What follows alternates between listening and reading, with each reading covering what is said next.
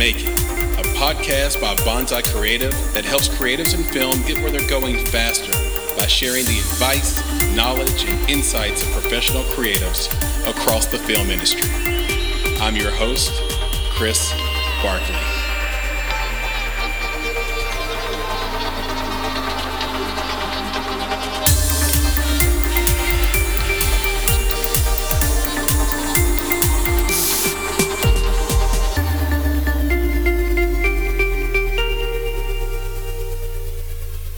Hi, my name is Chris Haley, and I am at least my day job is director of the study of the legacy of slavery in Maryland at the Maryland State Archives. And I'm also a writer and an actor and a filmmaker. I think one of the things that I have recently done is I've just published a book called Fists and Rainbow, which came out on April 16th, which is available on Amazon and also in the Taj Mahal Review out of India. It's published by cyberwit.net. Another book that I'm coming out with probably in the fall. I'm still in the final phases of putting in a poem or taking out a poem and then rearranging the order in which they are in, is called My Mind Has Many Windows. So hopefully that will come out at the end or in the fall of this year. And also Fists and Rainbows, which we'll be talking about at some point today. For its month of April into May, I'd say for half of that month, if not 3 weeks of that month, it was the number one rated poetry book in African poetry. And I got the really great banner sign. It said number one. And then every now and then it would go down to number 3 or number 4. Then it would pop back up to number 1. So it was really kind of an amazing thing to see that with something that you created be on a number 1 list. Even though it wasn't New York Times, it's Amazon. But we know Amazon has made Jeff Bezos one of the next trillionaires, so it's probably not a bad place to be. Not at all. And I guess we'll have to have you back on in the fall to talk about My Mind Has Many Windows. And just to keep everything congruent, let me give you the formal introduction. Chris Haley, welcome back to the Make It podcast. Thank you very much. It's my pleasure. And I'm excited to have this conversation. Mm-hmm. I read your book. I read Fists. Well, let me give the audience the full title of this book of poetry. That's true. That's right. Fists and Rainbows with One Fist in the Air and Holla. Mm-hmm. And I read the entire thing. Your writing style, you go to on several of the early poems for sure, but throughout the book, where you pay off a rhyme scheme, usually something along the lines of 4 to 8 syllables. You pay that off 5 lines down. It's really brilliant, really great payoff. And you realize it after the fact, after you've read it, like, what? Why did that rhyme? I don't know why that rhymed. Why did that rhyme in mine? Yeah. There were no rhyming lines there. It rhymed. So I really thought that was great. And 2 poems jumped out at me. But like I said, all of them, the whole thing is great. And it's a quick read. And I would like to read one of them to the audience, if that's okay with you. That's fine. You read so well when you did last time. I thought, oh, that's how it sounds. Okay. Yeah, absolutely. So this one stood out to me, and I'll tell you why. So the name of the poem is I Remember the Billboard. And for those that get the book, again, Fists and Rainbows, it'll be on page 42. But this one stood out to me because in Nashville, up until very, very recently, on a major interstate in the city going south, there was probably a 50-foot statue of Nathan Bedford Forrest. And not the old one that regretted being racist or starting the KKK, but the young one that was on a horse and fighting and, Yeah, right. And then around him is this just layout of all the sort of Confederate flags and like kind of encircling the horse. Wow. So it's this giant monument right off the interstate. Mm-hmm. It's probably the most popular billboard in the city without being a billboard. Wow. It's a massive statue, and it had been there for decades. Mm-hmm. Finally, the guy died. I think they were able to get his family didn't like it or something. I can't remember what happened to get the statue down. It was always being vandalized. Right, as you could imagine, but it's on private property. A guy had and the property butted up against this giant interstate. Wow, I-65. So I immediately thought about this because anytime we pass that statue, Chris, as I'm saying, we as my family or we as Black people pass that statue, I thought to myself, or I was forced to think to myself, who is this for? Right. Is it to warn me or to provide pride to them? Mm-hmm. Is it both? And so anyway, preamble, that was long, but let's read this thing. I remember the billboard by Chris Haley. I remember the billboard, the man aloft a horse, riding high in the sky, a giant hunting for prey, staring as we drove by. Dark holes shielded his eyes as we crossed state lines. Painted words shouted, "You're now entering Klan country." In the back seat, I muffled a cry.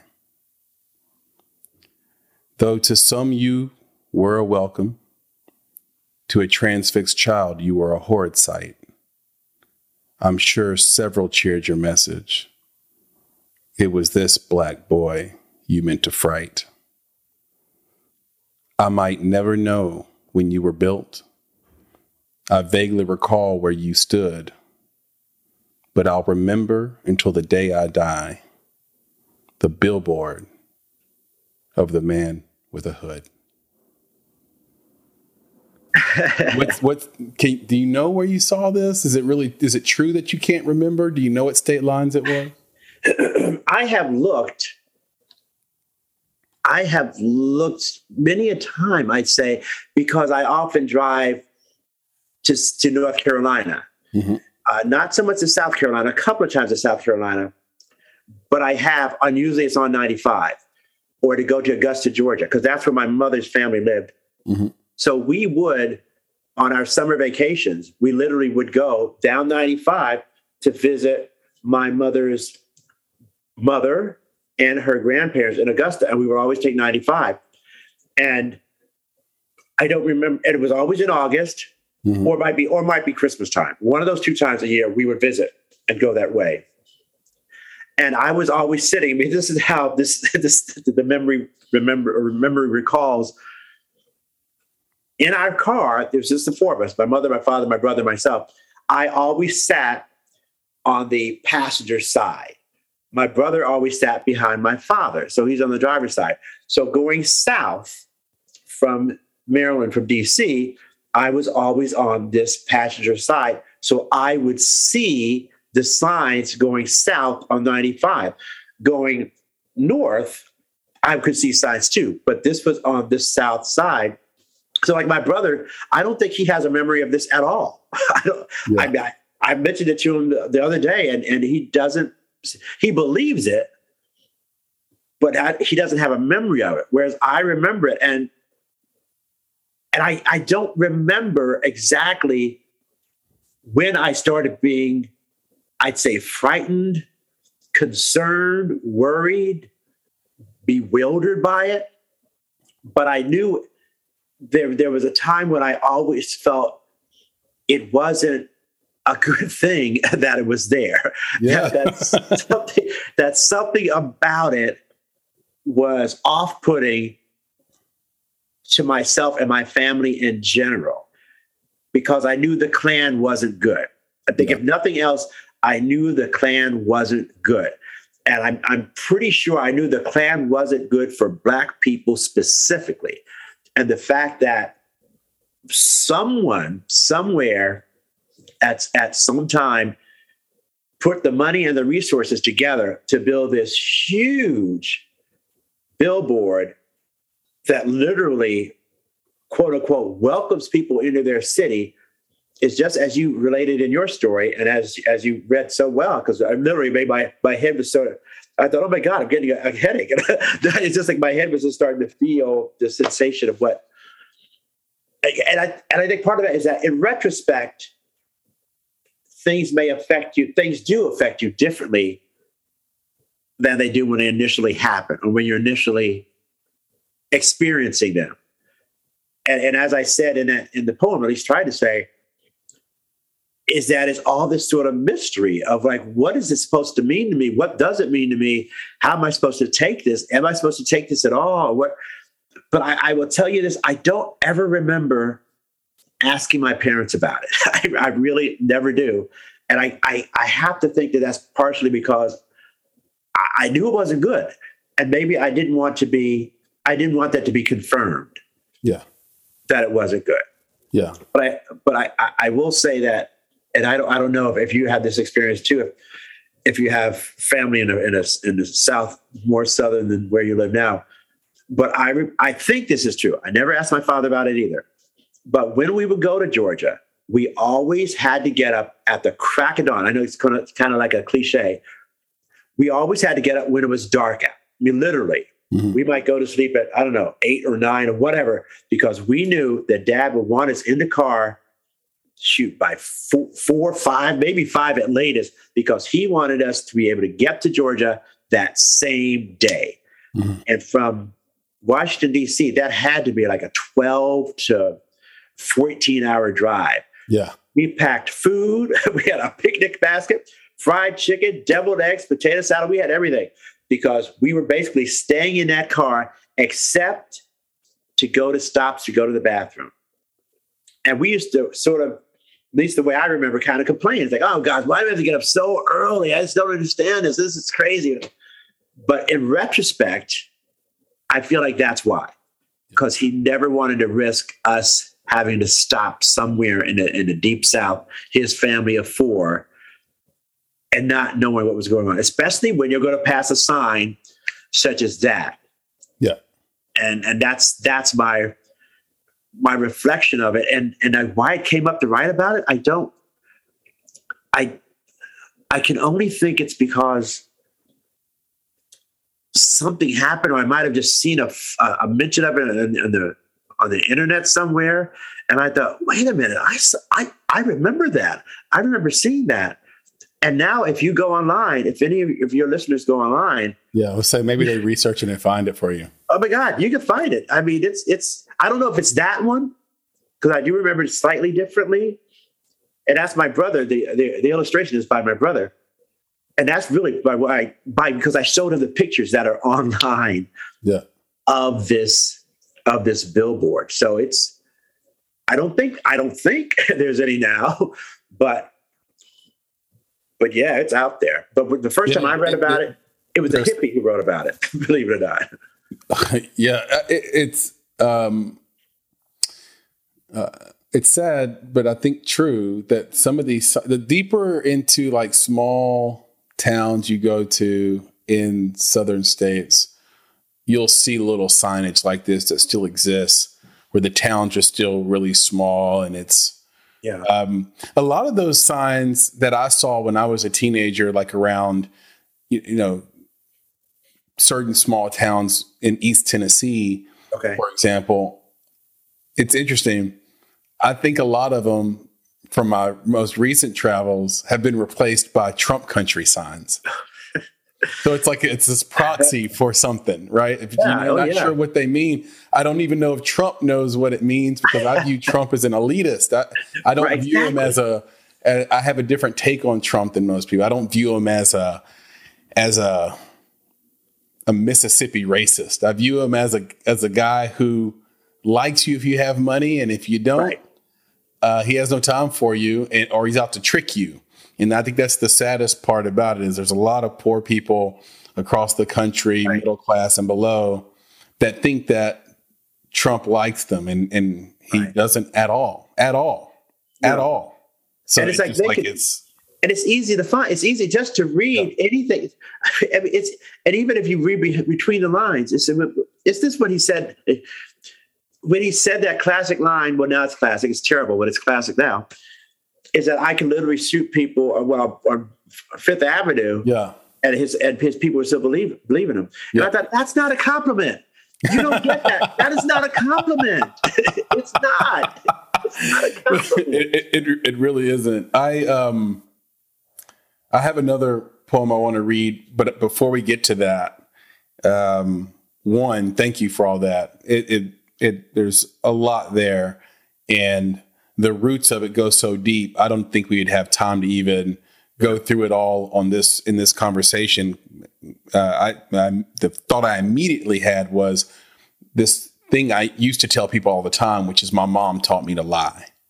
Oh, wow. And what I meant by that is she told me when to tell a lie to the cops and when to be honest, and in what parts of town to lie to the cop, what parts of town and times to say what your real name is or what your fake name is. Mm-hmm. And these were conversations that she had with me when my dad wasn't around. Wow. So it was it's this kind of kitschy, funny way to catch people off guard. And my mom taught me to lie, but lie about what and why. But before we get too deep, we were talking about Fists and Rainbows. We haven't even told the audience what this is and what its message to the world is supposed to be. So can you talk to us a little bit about why you wrote this and what you want people to get out of it? You in a way, you sort of brought it up, is that I within the last, I'd say 5 or so years, maybe things take so long. Once something's out there, it's like when somebody becomes a huge star, it's like, oh my God, this guy was an overnight sensation. Yeah, after 20 years. I mean, you just don't know. I mean, some of these things I would say this probably did not take as long to write overall as my 2 previous books, because they were like years after years after year after year, and then adding more, and then finally deciding, oh yeah, I think I can find a way to get this published or publish it myself or what have you. This one, I think, was really begun within the last, I'd say at most 10 years, but certainly the fist in the with one fist in the air part of it, that was within the Trump years. I would say it's definitely within the Trump years. There could have been some thoughts within Barack Obama's presidency, but it was confirmed within the Donald Trump years. And part of it was that I felt like, and even though, it's a blessing to be on your show and blessing to be able to have whatever notice I am able to achieve with this book or some of my speeches, this and the other. But many times I think I wish I had a bigger voice. Mm-hmm. I wish I had a bigger profile. I wish I had a bigger audience, because there's so much stuff that I feel like should be said, needs to be said, that I don't feel like other people are saying. And maybe I'm just not hitting the right channels or hitting them at the right time. But there's hypocrisy. This is crazy that's out there. And there's beliefs about what someone is saying, which is certainly not true. And it seems like anybody can tell it's not true just by actions speak louder than words. And you're going by what this person says in difference to looking at the actions. And so for when Donald Trump became president, and some of the things he would say and some of the reactions that his followers would give toward, I could say, the unspoken messages that are there, were very frustrating to me. They were very horrifying to me. They were very scary to me. They were very disarming to me, because it to some degree, it basically said, you still don't love me. You still don't care about me. Black, gay, you don't want me in your life. You wish I disappeared. It annoys you. It angers you. It insults you that I can be, that anyone like me can be. And you embrace this person, as you just said, Chris, realistically could care beans about you, who would like me much more than you because of my heritage, just because of who I'm related to. He would much more flock to me than he would flock to you. But because of what you see me as, and because he's been more overt, even in a covert way, about just being dismissive of anyone who's a minority, quite frankly, be an immigrant, be they LGBTQ, be they Jewish, be they whatever. It's like he's been throwing out all these messages, and people just were refusing, or they were jumping on that, but refusing to see how he acted as an actual person. Mm-hmm. And so many of the poems, certainly in the fifth part, are really about me just being kind of angry, angry and feeling helpless to get the message out, helpless to get people to see the hypocrisy of what they're saying and what they're saying that they believe, which is literally hypocritical of something else that they'll say, depending on what the subject matter is. Yeah. So I'd say these were very, very recent. And I mean, one of them, I wrote a poem about, what was it? It might have been George Floyd, which I know. I was writing a poem, but the book was already out, or the book was just getting ready to come out, about the kid who shot the two people in self-defense in Kyle Rittenhouse. Is that right? That's what his name is? Yep. I had written one about that, about how that's okay. How's okay if he has a gun, but God knows if I had a gun, even without shooting, I'd be dead or I'd be wrong. But you're all about this. But I thought, well, I can't keep stopping publishing the book or giving it to the publisher because something else comes up. Because it's just like these mass shootings. If you're waiting for the next mass shooting, believe me, there's going to be one. Yeah. So you have to just go, if you have that feeling, if you have that impetus to write something, I guess for any of your viewers as well, your listeners as well, might as well do it, because chances are it's not going to exist in a vacuum, in a one-off. Yeah. It's unfortunate that it may come true again. So that's, yeah, and it depends on what kind of writer you are, right? Like if you're going to write in the micro, you will focus on a particular, instance of something, almost like in a John McPhee way. Yeah. But if you're a macro writer, so you're talking about sort of the existence of a thing in society, then you're going to be fine, because that next shooting's coming.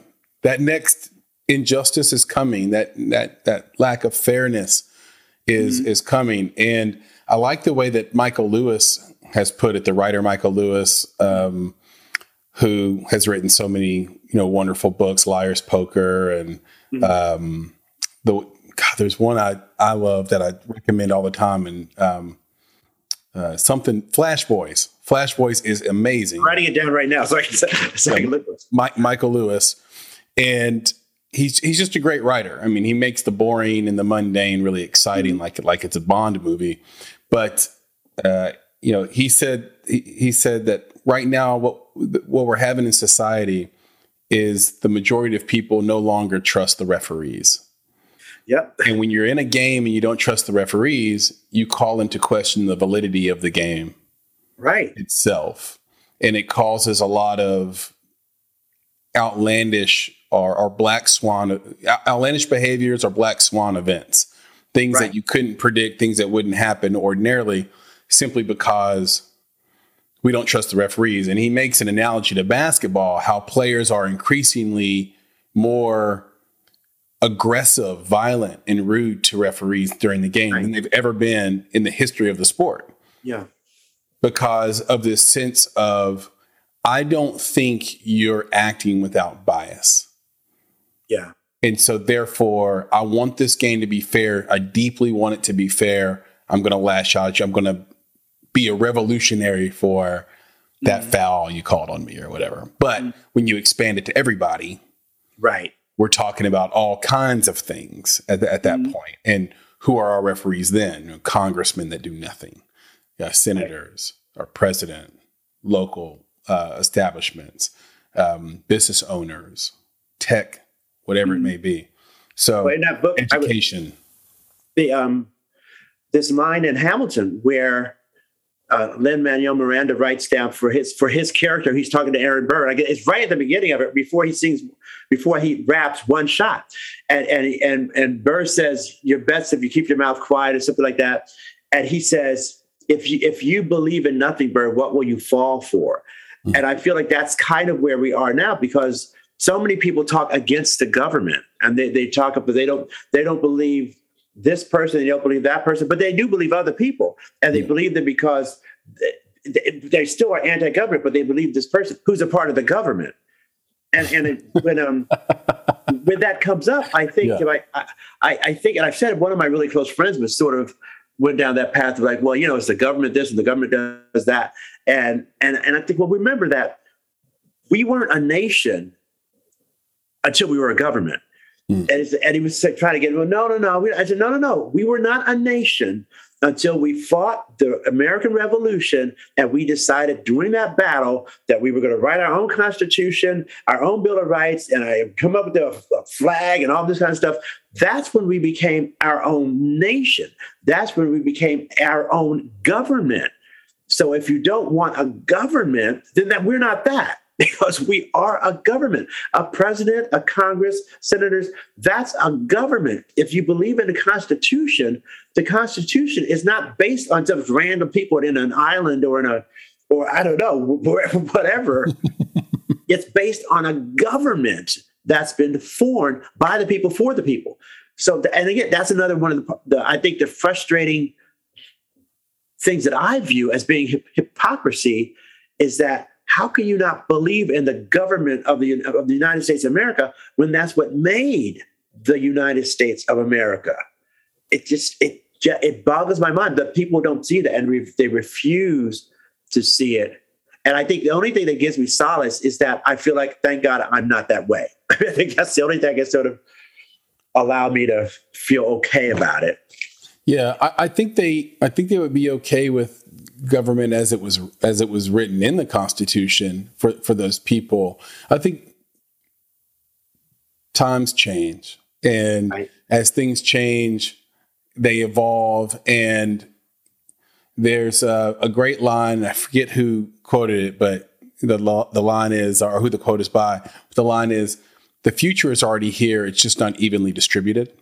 Mm-hmm. So I think there's a large swath of people who live in a place mentally and physically every day that isn't aligned with what's actually possible today through technology and advancements, which we're actually going to talk about here in a little bit. But before I jump to that, I want to make sure before I jump to lunch, I'd like to finish my breakfast here, maybe even a brunch. Can you alleviate me of my ignorance?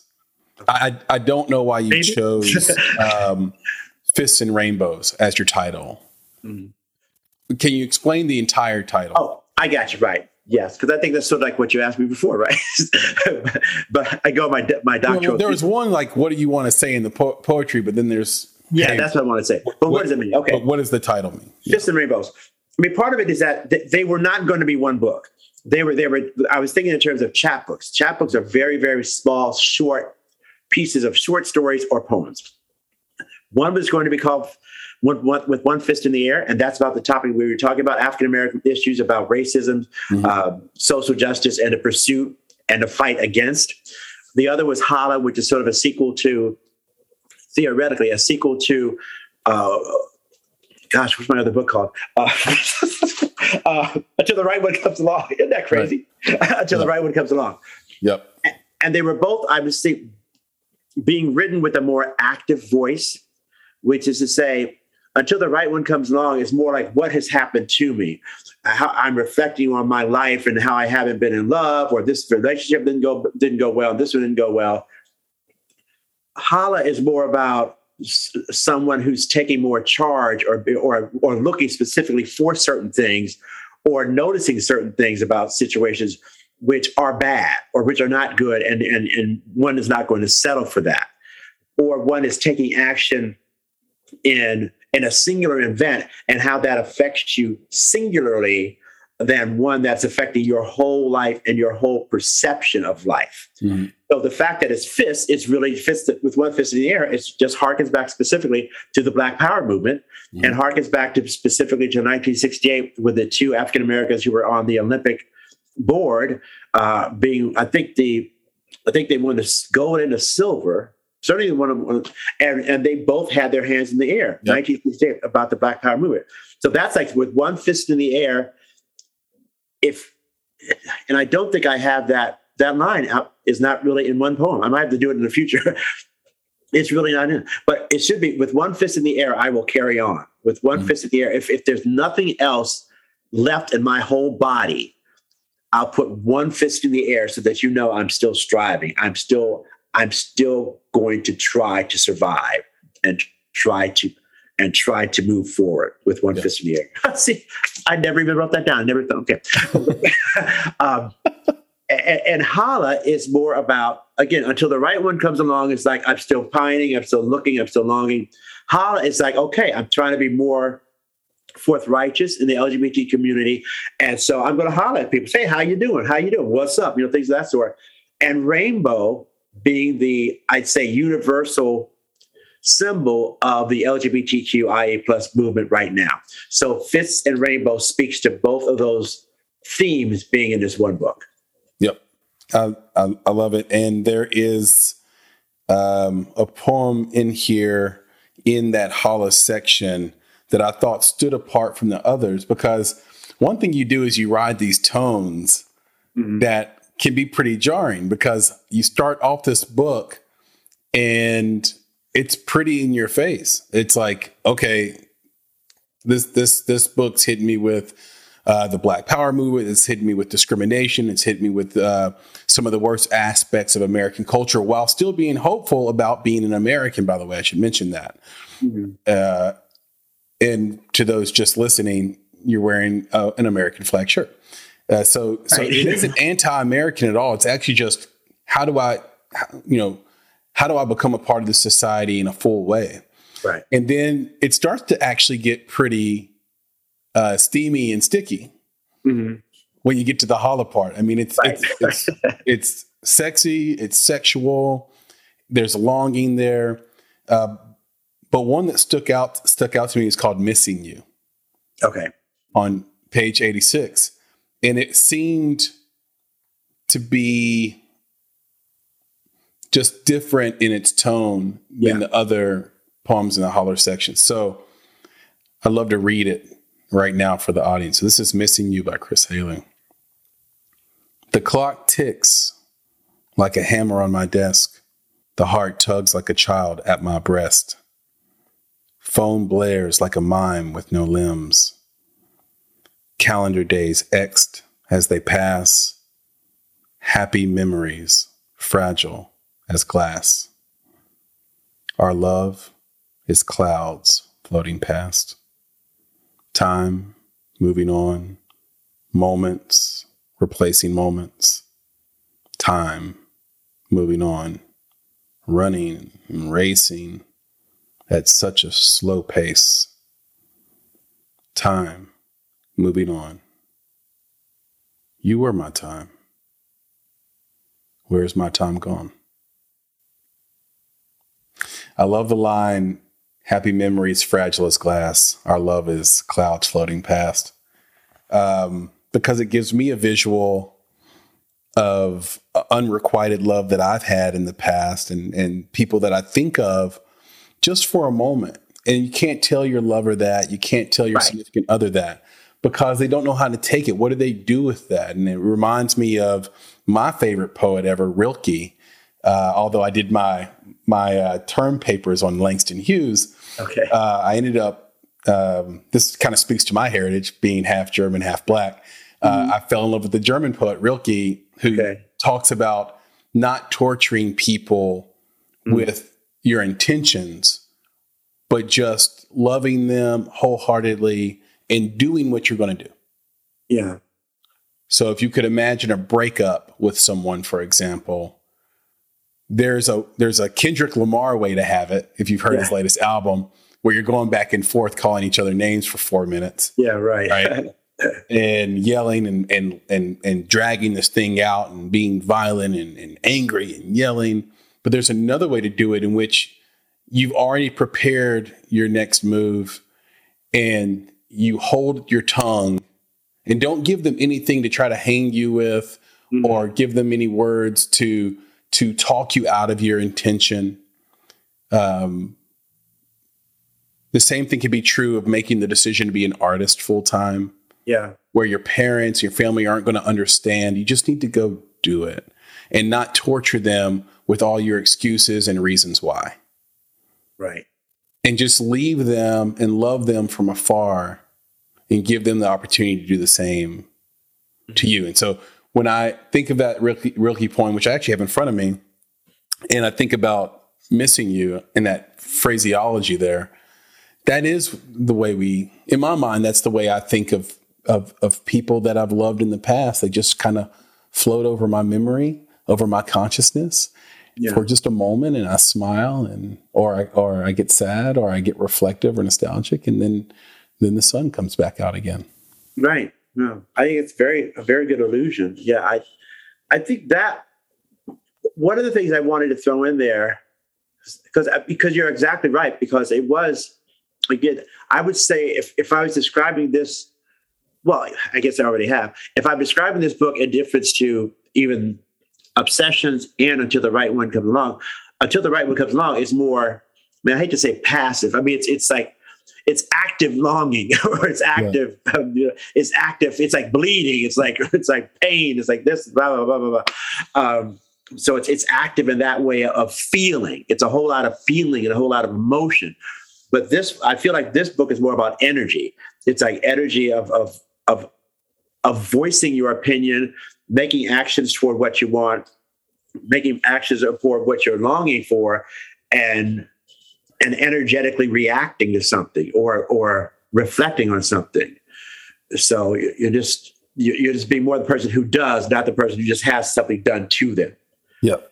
And so within Missing You, I think that was me just sort of taking a step back to say that of all this energy, of all this holla, of all this moving forward, I remember at one time that there was a possibility there, a possibility where there wasn't longing anymore, where there was a hope, and there was a place in time that probably could have been okay if whatever circumstances, timing, sensibilities had meshed at that time.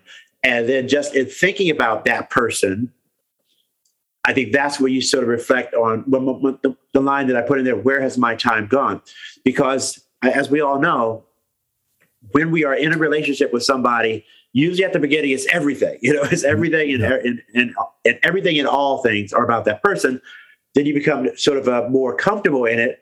And maybe it's not everything about that person, but that person still is the background of everything. It's like they will know about everything. They become your parents in a way, because you have to tell them where you are, where you're going, who you're going out with, blah, blah, blah. And it's not like they're necessarily going to tell you no, but they will want to know. Yeah. And that's where this relationship was. And then I'm thinking, but that was so many years ago.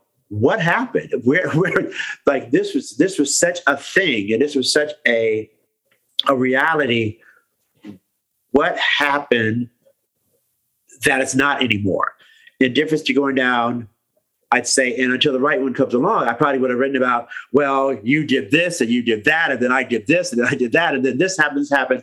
It's like, no, we're taking it out of this is what happened. This is more about, this is how I feel, and this is how I felt. And I kind of miss that feeling. And I'm remembering how I did like that feeling. Yeah. But not necessarily that I'm going to try to get you again or find you again and make it all happen again. It's just that was something worth remembering and something worth cherishing. And maybe it's taken me this long to accept it in that way. Yeah. I think that while we're in it, we complain about some of those things you mentioned. Like, I always have to check in with you. Right. You always want to know where I am. You're always in my business. Right. And then when you're out of it, you have this sort of opposite reaction, right, where you say, hey, that was a person who cared about where I was. Right. That was one of very few people who gave a damn about anything I was doing with my day whatsoever. Right. And I think it stood out to me because it's a place. I mean, you allowed yourself to be sad in several poems, and horny in several poems, and lustful in several poems, and the good guy and the bad guy. But I think in this one, it was one of the ones or only ones that you allowed yourself to be tender. Mm-hmm. And it really stood out to me. So thank you for writing that. It was great. What do you love about Paul Laurence Dunbar's work? Wow. That's a crazy statement. Wow. I think partially, I'd say my Paul Laurence Dunbar romance idolization began because I was going into theater at high school, and I needed to do some kind of audition, just a monologue for this first play I was auditioning for. And I think this is what happened. My father said, "Well, why don't you read this poem by Paul Laurence Dunbar?" And I don't know if he specifically told me which poem to read, or if he just gave me the book, or what. I feel like he gave me the book, and he had art, because he used to read poems by Paul Laurence Dunbar. And in this book, there were pages that already had little markers in them, or little pieces of paper, which he had obviously read before, because he loved Paul Laurence Dunbar. And so I read this poem of a Negro love song, of all things, a Negro love song, which was in dialect. And it was just so joyful and so hopeful and so playful, and also kind of cocky, that I thought, this is a really fun poem about somebody who is probably at the flirtation crush phase, maybe not even a crush phase, but a flirtation is like, you know what, I want to holler at you. Let's see how that goes down. And the dialect in and of itself, I thought was great, because I did not feel offense by it. I did not feel that it was in any way insulting as an African American, because of what he was speaking of. Because when he speaks about racism, and when he speaks about social inequalities, at least I haven't read every single poem to the point where I memorized them, but from those that I recall, he does not speak in a dialect. When he's writing more in terms of the life of an African American, then he's speaking in dialect, because that's how people who are in the 18th, 19th century, that's how they would have spoken, unless you are Frederick Douglass or somebody else. Yeah. That's how you would live your life. But when he's reflecting, as when he says, we wear the mask, then he's this is a King's English. And, and I don't know, I read about it, but I don't know if this is the mindset. In my specific mind right now, I'm thinking that maybe he was like, I don't want you to miss this. So I'm going to speak in your language so that you get exactly what I'm saying. When I'm talking about my folks and I'm just having fun, then I'm going to talk in the dialect. But when I'm talking about we wear a mask so that you don't know what we're thinking, I'm going to say we wear the mask that grins and lies, because I want you to know that, yeah, I may be smiling, but I'm just lying to you. I want you to get those words. So I think his directness and his playfulness and his rhythm, and quite frankly, when I learned his story, which is a tortured story of someone who became an alcoholic, he had health problems, tuberculosis, who died, I think, at 34 years of age, who was also very much a mama's boy. I mean, it's a very emotional, tragic story of someone who was not only brilliant, but brilliant at a young age. But even at brilliance at that young age, a success at that young age, did not make him happy. He did not end up being a thoroughly, completely satisfied individual by the time, which I guess was epitomized by the breakup of his marriage to, is it Sarah? I don't remember his wife's name, who was also a poet. And then dying by alcoholism when he's, I think, just 34, not 19. Sometimes I get him confused with John Gans, who's another idol of mine, the first African-American who won a boxing title. But yeah, so he was just all the drama and all the art of the great tragic artistic figure is something I sort of idolized as a kid. And he is the one that I would say is my favorite, certainly my favorite African-American writer of poetry. Yes. I'm not familiar with a lot of his work. I became familiar with him on the surface just researching for this conversation. So I will have to go back and dig deep. And, he shares a lot of characteristics with I think, poets that we all tend to love, because I think there is something in us that says that admires someone who only knew one thing and dove all in, into it head first, took it very seriously, and maybe died young because of it. Yeah. Langston Hughes didn't die young, but probably died in a way he shouldn't have, and died young enough. Who I mentioned, Rilke, died before I think he was even 30, maybe.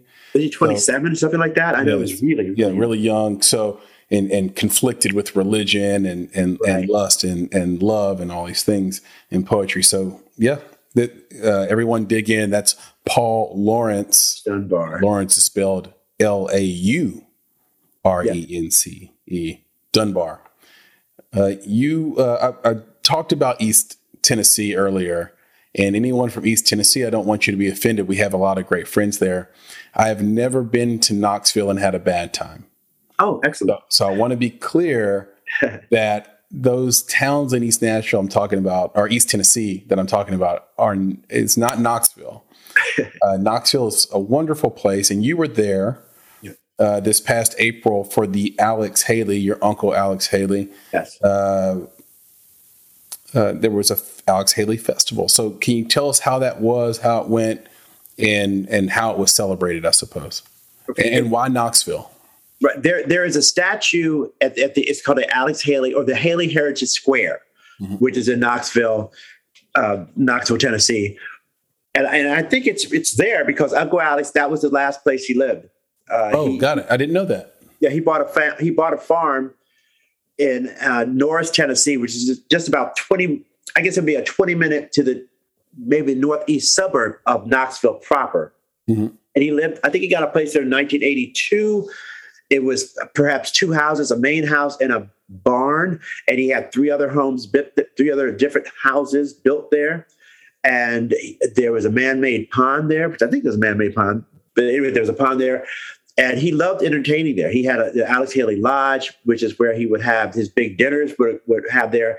Then the other houses where people could stay with multiple bedrooms and in virtually each of these homes. And so that was his retreat. That was his place where he could get away for what few moments he could from his hectic schedule of speaking and trying to write, and relax back into Tennessee and Knoxville. So because of that connection, he donated his papers to the University of Tennessee at Knoxville. So that's where they are today. Much of what he has is there today. There's other things at who knows where, because it's collectors and all who have bought some of his materials. But a huge bulk, as a matter of fact, of his materials are there at the University of Tennessee at Knoxville. So it's a community there. The Beck Cultural Center, the director of the Beck Cultural Center, Pastor Renee, is the one who contacted me, along with Teresa Venable, who is the librarian at the Alex Haley Farm, which is now the Children's Defense Fund office at the Haley Farm in Knoxville, because they were going to inaugurate an annual commemoration of Alex Haley and Roots, because he's certainly considered a favorite son of that area. Yeah. At Knoxville by the statue, and the statues, it's huge. I mean, it is gargantuan in size on a very hilly mound of earth where it's different levels there that you could see. I mean, it's there's not a lot in that area, but I think it's worth to see it and have pictures taken with it, if at all possible. So I was there in the first annual commemoration of his contribution to Knoxville, to our world, our literary world, African American history, genealogy, family history. And there were other people who sang. There was an artist there, a young man who has done beautiful artwork, who actually is, I think he's autistic. And so even when he talks to you, he's with his mother all the time to sort of help him, I guess, facilitate things. But his beautiful, beautiful artwork. So I would guess there's an article about it because I don't want to say his name incorrectly. So I'll just say, look for that event. Yeah. And you should be able to see who was the artist there. And the mayor was there, came by to say, I think there was some other local officials who were there to give greetings.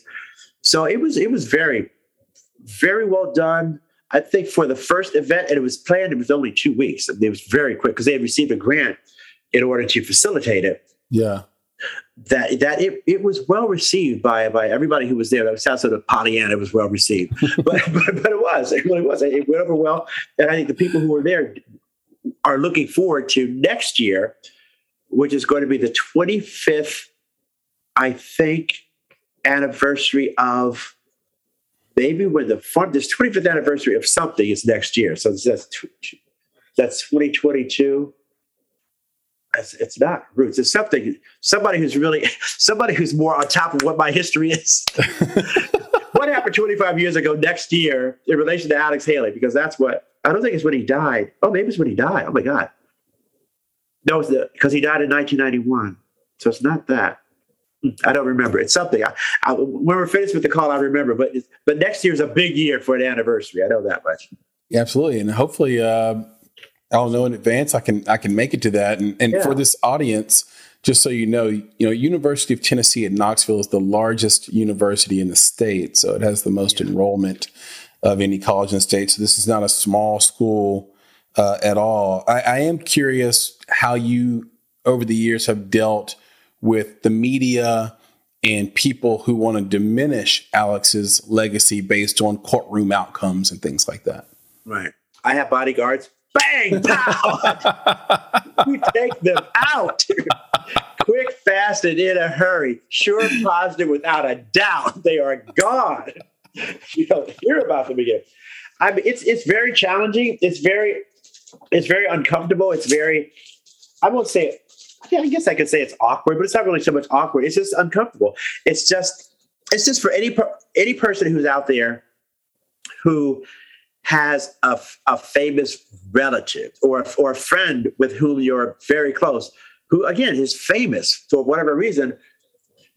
Once a person is in the public eye, they're open for public conversation or public scrutiny. I mean, that's part of the territory, because when you are in a public arena of perhaps, let's say, just the entertainment field or in the presentation fields or governance field, you are putting yourself out there for people to follow. That's what you really hope for. You want people to follow you. You want people to like you. You want people to appreciate what you say.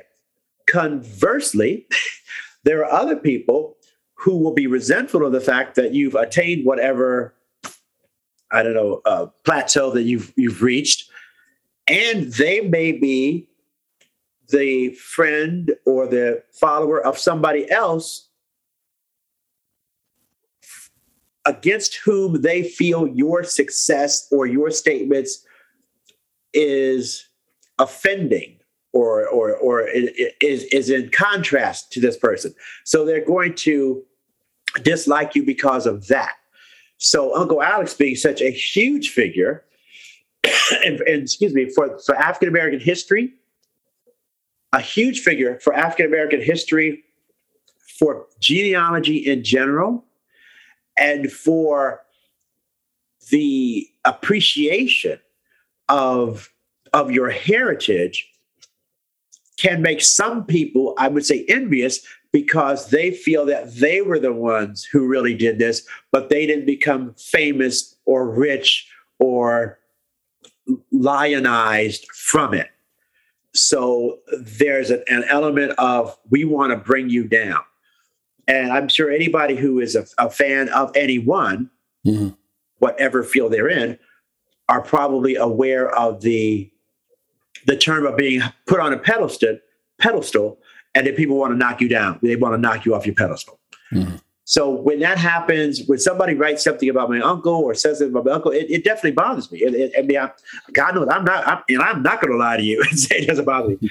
I may not do anything visually or viscerally or even physically that necessarily lets you know that I'm bothered, but be assured that I would say for myself and my family, our ears are well attuned to any statements that are said, and our eyes, or even with glasses on, our eyes are well, I guess, focused when we see something that basically seems to be questioning our lineage and questioning our existence, quite frankly, today.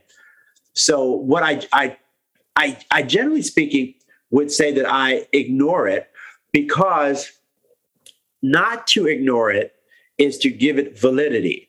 And I do know that in saying that, people say, well, you have to defend yourself. How can you let people say that? How can people let you say that about your uncle and not defend him? Because I feel that many people, and I know I would say a couple in at least one in particular that I know of, if I were to respond in any way to this individual about negative things he would say about my uncle, he would then take that and use it as being either validation of the negative things this person is saying or invalidation of anything I'm trying to do myself. So there's no win there. And I think that's one reason why sometimes you'll hear about one of your favorite stars, movie star, writer, author, whatever, who will not respond to some horrible things that are being said, because that classic line from Shakespeare, methinks the lady doth protest too much. And Lady Macbeth is rubbing her hands. Why can't I get this damned blood out of my hands? So people start, the second you defend yourself, people take that as being a proof that you are actually guilty of it, or something is wrong, because why would you defend it? If it's no skin off my back, then I'm not taking off my shirt, because my shirt didn't get wet. My shirt is like, no, I'm not taking off my shirt. That's not bothering me. Sticks and stones may break my bones. No, it's not even going to break my bones. No, I will not give you the time you crave by talking about this man who has achieved so much. And because he has achieved so much, you're trying to achieve by denigrating him. So you can achieve something because you've denigrated this person who's achieved so much. Right. And basically the path of the also ran or the second hander, as I've come to know them. I think it's a great answer, a great approach. I'm curious what an acceptable form in your mind, what an acceptable form of reparations would be if cash was off the table. If cash was off the table, wow. Gosh. Because the second you say that, people are like, whoa! Or those people who don't believe in it are like, whoa, you want reparations? Because I think that's what people, and that's what you can, I would say, on the spectrum of liberalism, or progressiveness, talk about reparations to someone. Your friend who seems like the most liberal person in the world.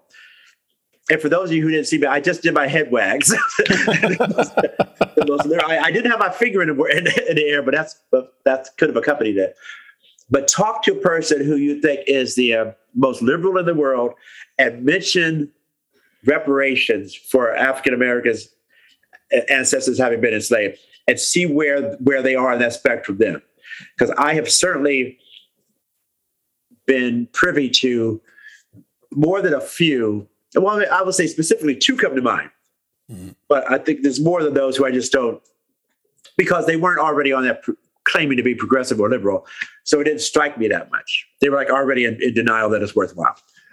But you will get, my family probably would have been worse off than and they wouldn't say enslaved. They would say the slaves. My family probably would have been there working next to them. Like, wow, really? You're going to go there? And they do. And it's always like my family would have had it worse off. Well, and they even give to that try to unite. Well, I was never a slaveholder. You were never a slaveholder. So we're talking about right now. Okay. So if we're talking about the right now, there's other things that we shouldn't be doing if that's what we're talking about, as the 4th of July. You know what? Are we really going to still celebrate the 4th of July? You know what? This country has been in existence for almost 200 years. Do we still need some fireworks? You know, the Pearl Harbor, are we still worried about? Yeah, I mean, there's different things that are out there. I did see where Walmart had to apologize for celebrating Juneteenth with red velvet ice cream. Oh, really? Okay. And a bunch of like Juneteenth. Oh, that's funny. Like colors and images on the carton. So just Google Walmart ice cream Juneteenth and just look at the image of this ice cream carton, Chris. And you'll laugh and then you'll shed a tear. So it's just weird. I get what you're saying. It's like we take these things really seriously, and then corporations double down on how we take them. Yeah, and it's that's very annoying too. And I don't know. I don't remember to what degree I touch on this in. Well, I have a Juneteenth poem. As a matter of fact, I remember I have a Juneteenth poem, but I don't remember to what degree I've talked about the faux liberalism that's out there. But it's also very annoying. And it's also because it goes back to that statement, which I think Chris Rock said so well in one of his concerts. And it was a funny moment, but it was also that funny moment where you're laughing. And I think it would be along the lines of when Arsenio Hall has his TV show, and he was the things that makes you go, Yeah. But when Chris Rock said, there's not one person in here, or there's not one white person in here who would want to change places with me, and I'm rich. Yeah. And I think that's what makes you think with someone who is saying that they're really progressive, they don't see color, they say this, then the other, but then you say, well, gosh, what do you think about reparations? Well, my family would have had it worse off than your family. Well, okay, well then there you go, because it comes down to, but you're still black.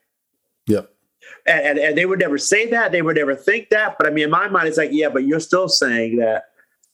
But the black thing is too much. The black thing is still too much, because now you're holding back to like, but I probably had it worse. And there are these little flippant offenses that you have to deal with as a black person, or maybe any brown minority throughout your lifetime, and they start to add up and weigh on you. As an interracial child, I was acutely aware that all the risk was on my dad's side. Wow. My mom, who's black. Okay. All the risk was on his side. So when you hear, if you're my mom and you hear, well, my future husband's family is going to disown him and not talk to him if you marry me, then I internalize that and realize I'm the problem. Yeah. But why am I a problem? And I'm a guy with a white wife. Yeah.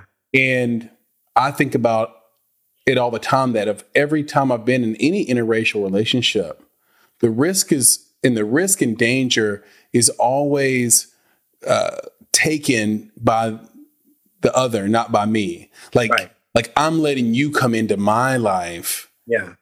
And I'm taking risks because of what people will say about me. Well, what will people say about me? Right. Mm-hmm. So it doesn't matter what they say about you, Chris. Right.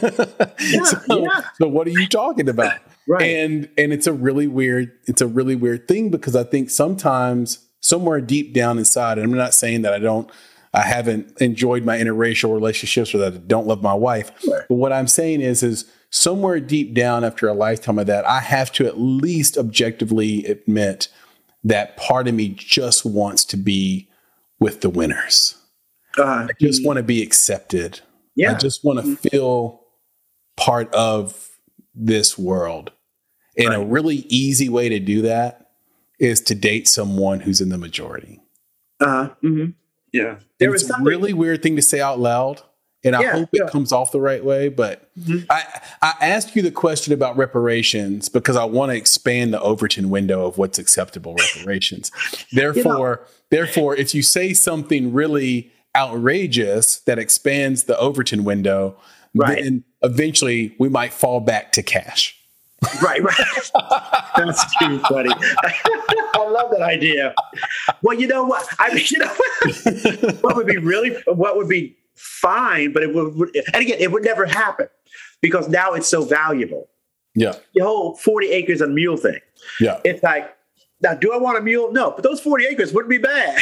Yeah. if you could just give my family line down some 40 acres on the Carolina shores, I'd go for that, because I would get the insurance that covers the flooding and the storms that might happen. Yeah. And I would have maybe an Airbnb or something up there. Maybe I have a nice house because the cost of living is lower down there. Yeah, you give me about 40 acres and we'll make it happen. So I think that's one thing that if we want to go down that path, no, you don't need to give me money. Give me land. As Papa O'Hara said to Scarlett O'Hara, in Gone with the Wind, it's the land, Katie Scarlett. It's the land. It's always about the land. So give me some land if you don't want to, and then I'll worry about it. No, give me the land, and I'll worry about the taxes, this, that, and the other. Give me that, because what I'll do is I'll sell some of that land, and then I'll be able to pay for the rest of it.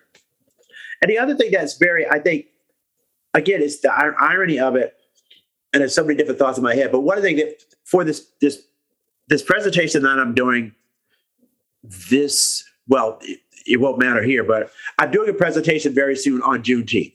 Mm-hmm. In studying for this presentation, one of the things I found was that when slavery ended in Washington, D.C., it was April 16th, 1862, I believe. It was an act that was signed by Abraham Lincoln. It was a D.C. Emancipation or D.C. Proclamation Act. Mm-hmm. When I looked for it more specifically, because I wanted to be right for this presentation, the actual name is the D.C. Compensated. I think it's definitely the D.C. Compensated Emancipation Act. And I'm like, what does that mean, compensated? Because all of those slaveholders who had to part with their human property were paid $300 or a range of money, but primarily $300 for each enslaved person that they own. So if they own one person, they got $300. If they own 50 persons, what does that mean? Yeah. Also, for those freed Black people, they were offered $100 if they would get the heck out of Dodge. Literally, Black people who were freed were offered $100 if they would leave. Yeah. If they wouldn't leave, then you're free, but it's going to be rough. But if you'll leave, we will give you passage on the Greyhound somewhere else. There's a train that's leaving soon for New York. Leave. Yeah, and for those that don't understand inflation, $300 back then is an enormous sum of money. It really is. And $100 would have been enough to sustain that slave for months. Right, exactly. And I say that specifically because this is from the DC archives. There's pages that they have in honor of their emancipation, of their April 16th, 1862 act. So there's a lot of information on there, which I was able to find from this. But it's talking about the fact reparations have happened.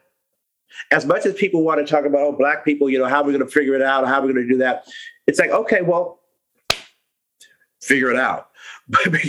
because you cannot, because people will say, well, I wish that's the other thing that on the scale of progressive liberal, I wish I had reparations for how hard my father had to work or how hard my great-great-grandfather had to work. Well, some white people did get reparations because they actually were paid for that. And this isn't a new precedent. I mean, the city I'm in, which is a little suburb outside of Nashville, the whole thing is still owned and named after a couple of people who fought in a war in North Carolina and were granted land for their service. Yeah, they were granted thousands and thousands of acres. Wow. They've named streets after these people. And they all came from England and then fought for the U.S. instead of for England, and in turn were granted land that ended up being the state of Tennessee. Wow. And it's like that in every state. So there's precedent for it. Like land, given land isn't like an outrageous claim. No.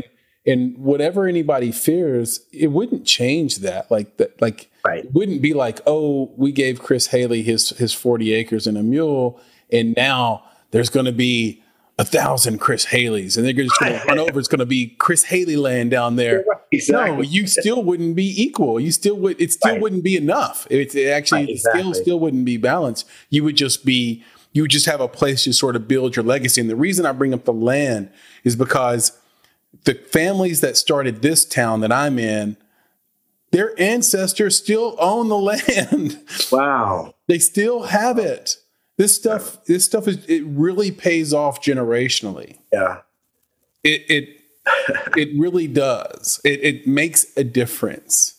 Yeah. No, I think I would say land and education, because that was something that was frowned upon for us.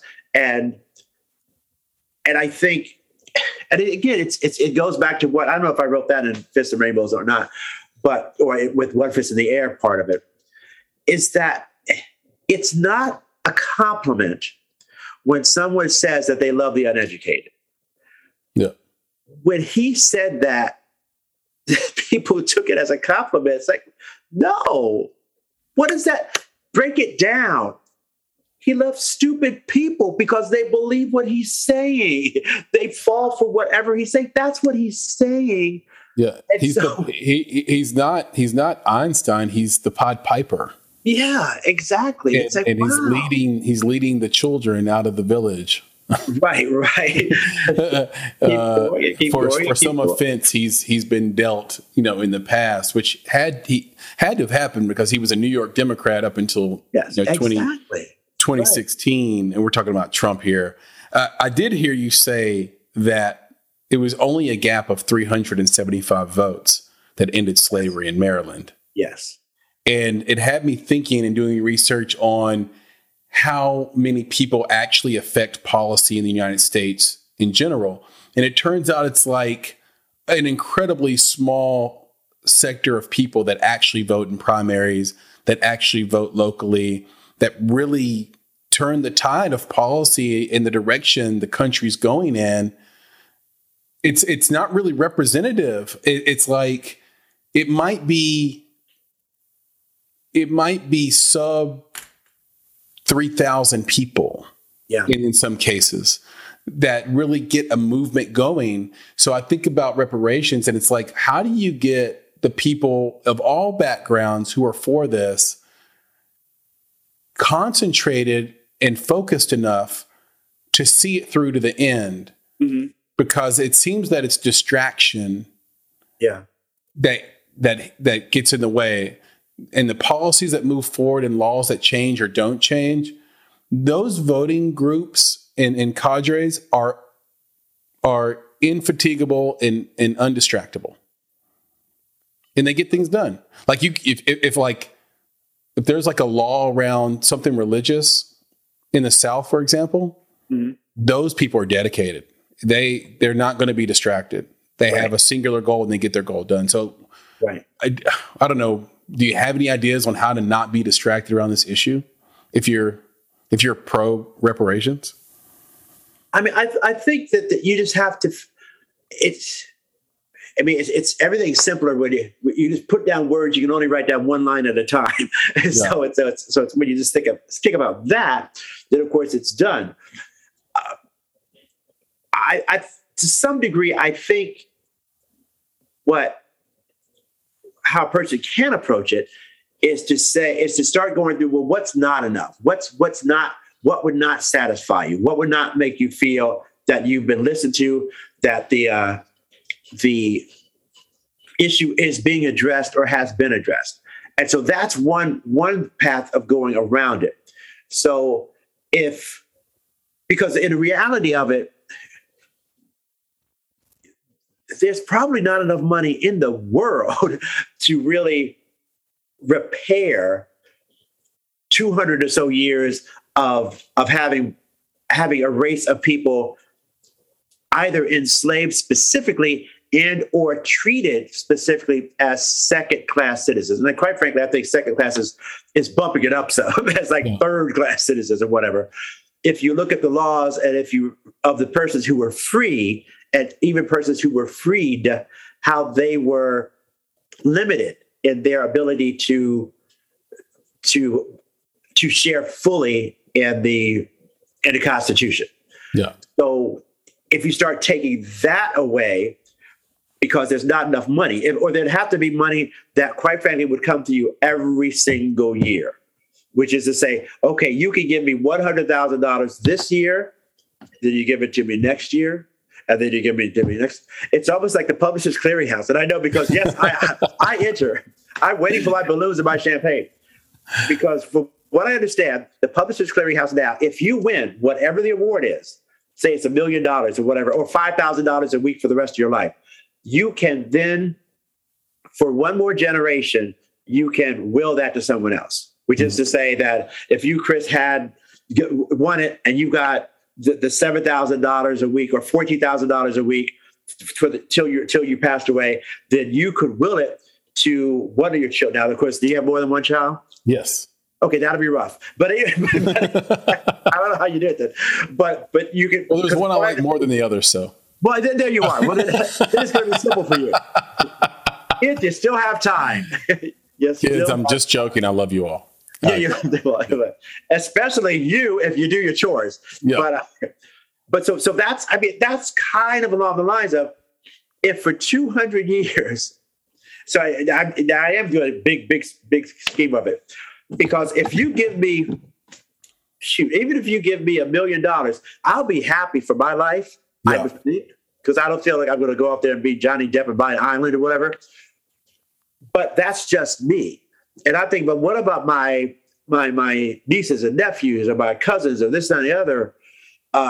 They should have something too. And there was fundamentally more that you were able to do with the money you had that I was able to do, because there's all these criteria and limitations put against me having that money or what I had to do to maintain that money.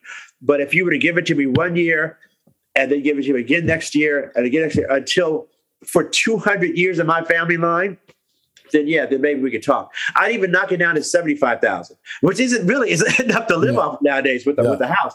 But you give that to me every single year. But one lump sum, really one lump sum is not enough. So I will say that clearly, one lump sum is not enough. Yeah, if we're talking money. Exactly. That's why I think you take the land, because the dollar just continues to lose value. So at least the land you can live on, build on, and have and pass down. And, it's not in jeopardy from, China or, some other global entity that might end up being the reserve currency of. I would say that. I would go that or education, because education is what was used to keep us down, because they knew that the more we knew, the more we would realize that slavery was wrong, inequality is wrong. So scholarships, and I wouldn't even say college. I think that's a really interesting idea too, by the way. Yeah, I just think that's because. And I think people would go for it. Okay, you get in school. Right. I mean, part of it is just. And not rub people's noses in it, Chris, but just. Yeah, exactly.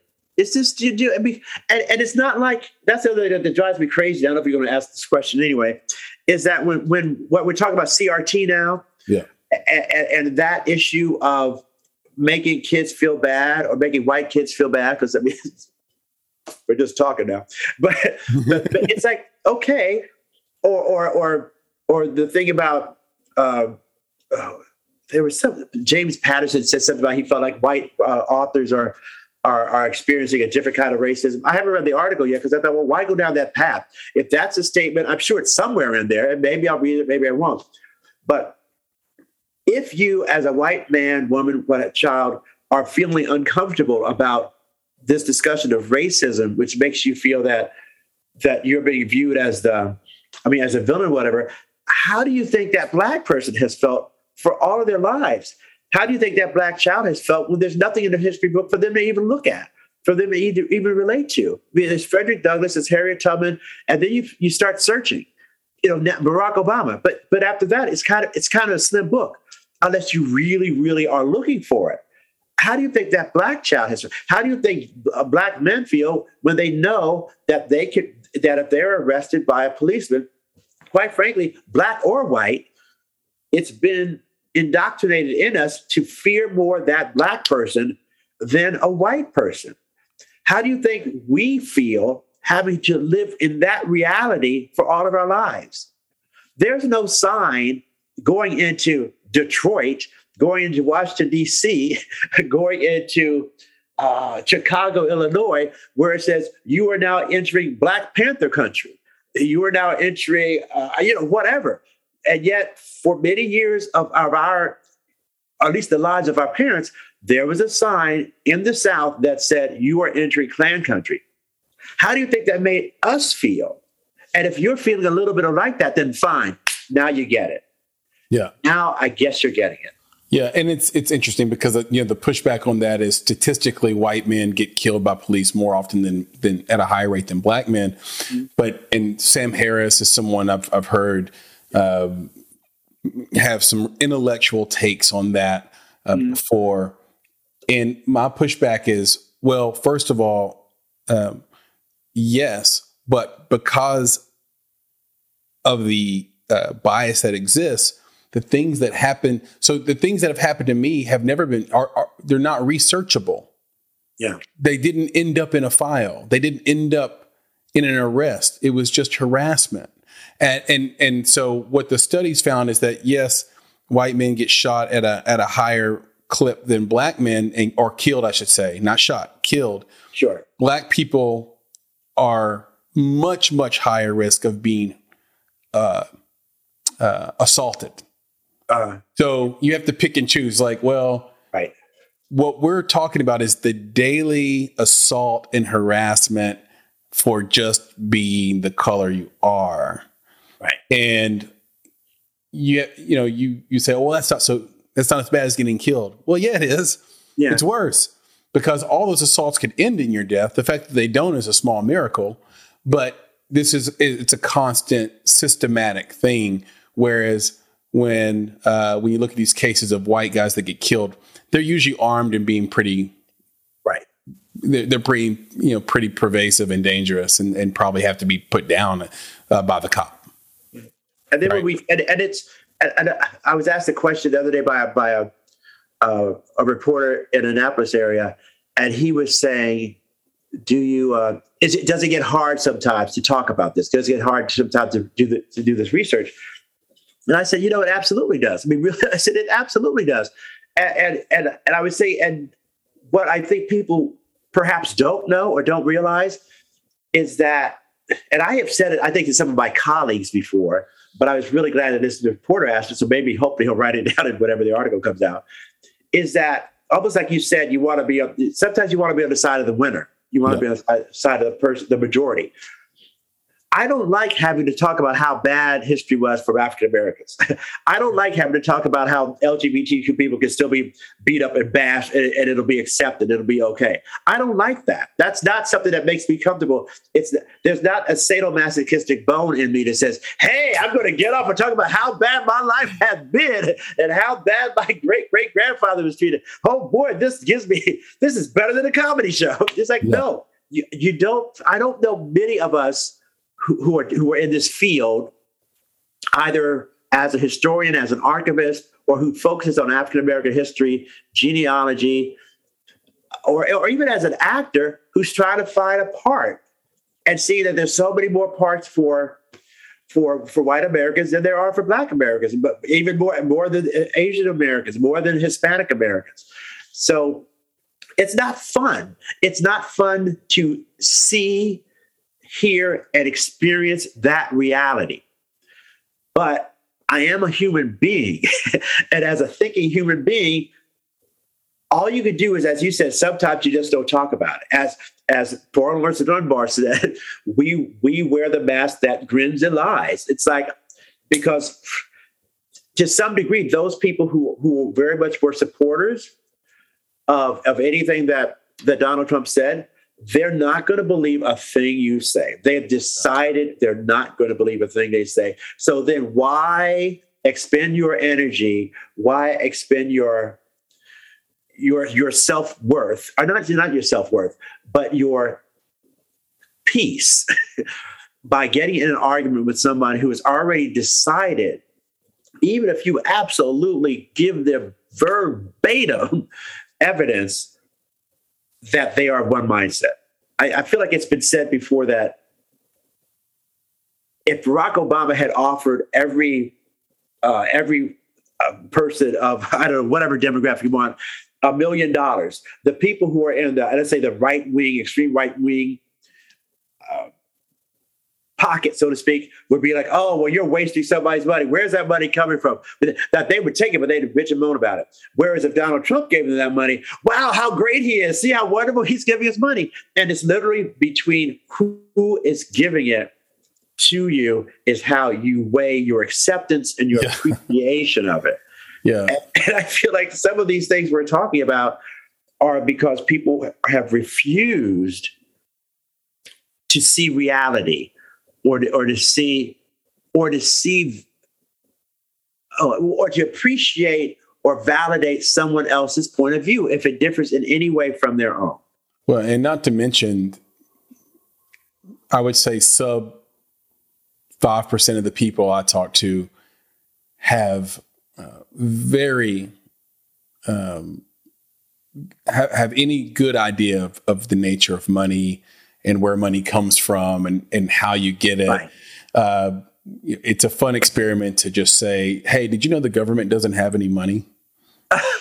Right. Like all that money comes from you. Like they don't produce a product in the economy that outputs a revenue stream or any annual recurring revenue. So there's no ARR. They don't, there's nothing there where they should, they're able to give you a paycheck except for the agreement that we have, which is taxation with representation. So, just the printing of money, what It all means. People don't even know where so they are left in this partisan place where it's like, well, as long as the money comes from the person I like, it's okay because I want a free lunch too, and that's what everybody wants. It's weird. I do have this thought, and I have this theory in the back of my mind, Chris, that CRISPR and other DNA companies are going to change society forever. Because I, like you, do not like harping on it and talking about it. And I've said on this podcast, I don't like it when my race precedes me when I walk into the room. Right. The same way I don't like when someone's Harvard MBA precedes them before they say a word. I'm supposed to just assume they're brilliant. But I think that through DNA, and I was an early adopter on this as well with 23andMe, you find out that you're a bunch of things. Yeah. And I think that, and I have this thought and theory in my head that once adoption is fully mass across the globe, one of two things will happen. One, the world will be a more harmonious place because everybody will realize they have a little bit of everything in them. Mm-hmm. Right. So I have no less than 10 different cultures and nationalities in my DNA, as it turns out. Okay. Or things turn a little bit dystopian in the sense that through DNA, we're able to make new kings. Meaning, wow. I'm part of this group that's completely pure. I'm the 1% of people who have nothing in me but this. Wow. Huh. Which means I'm from the line of this family. Yeah. Which means I'm owed this. Wow, that's amazing. Yeah. So that could be interesting. You've been so cool, by the way. And I love having you on because I learn something every time. You're such a historian and well-spoken on it, and can go deep on a subject, deeper than me for sure. But I do want to talk about, is it okay if I talk about you a little bit? Sure. I want to talk about Chris Haley, the artist, because I had this epiphany, Chris, the other day, and I shared it with my team. This idea that if you're not where you want to be as an artist yet, and you're striving to something, that it's important to acknowledge it. Mm. And through acknowledging that you're not where you want to be as an artist, you are then admitting that this version of you is actually not capable of achieving the dream you've set forth to accomplish. And so therefore, that version of you, which is a daily version, it happens every day, you wake up every day, a little bit better than the day before, hopefully. And if you do that, then you're constantly burning who you were yesterday and rising back up as a phoenix, as someone new and better. And so with that as the thought and background and context, what do you think are your greatest strengths and weaknesses? Artistically. Right. I think that at my one aspect, this just came up over the weekend because I was talking to one of my friends who I've known for like 30 some years or whatever. And I think they were talking about, you do so much, you do this, you do this, you do this. And I said, but if I could do one thing, and that one thing was the one that I would be, I guess could make a living, and it would be acting. Because that was the one thing where I felt I was innately, intuitively good at. Yeah. Without really worrying about classes or reading this book or this biography or going to some school or being in any, I guess, company. I feel like given the time to research a role and the confidence and faculties to memorize my lines, if it was a lines for a play or music for a musical, I feel like I could inhabit most any role I was given because intuitively I have that creativity, that imagination, that openness to reveal oneself in the guise of someone else.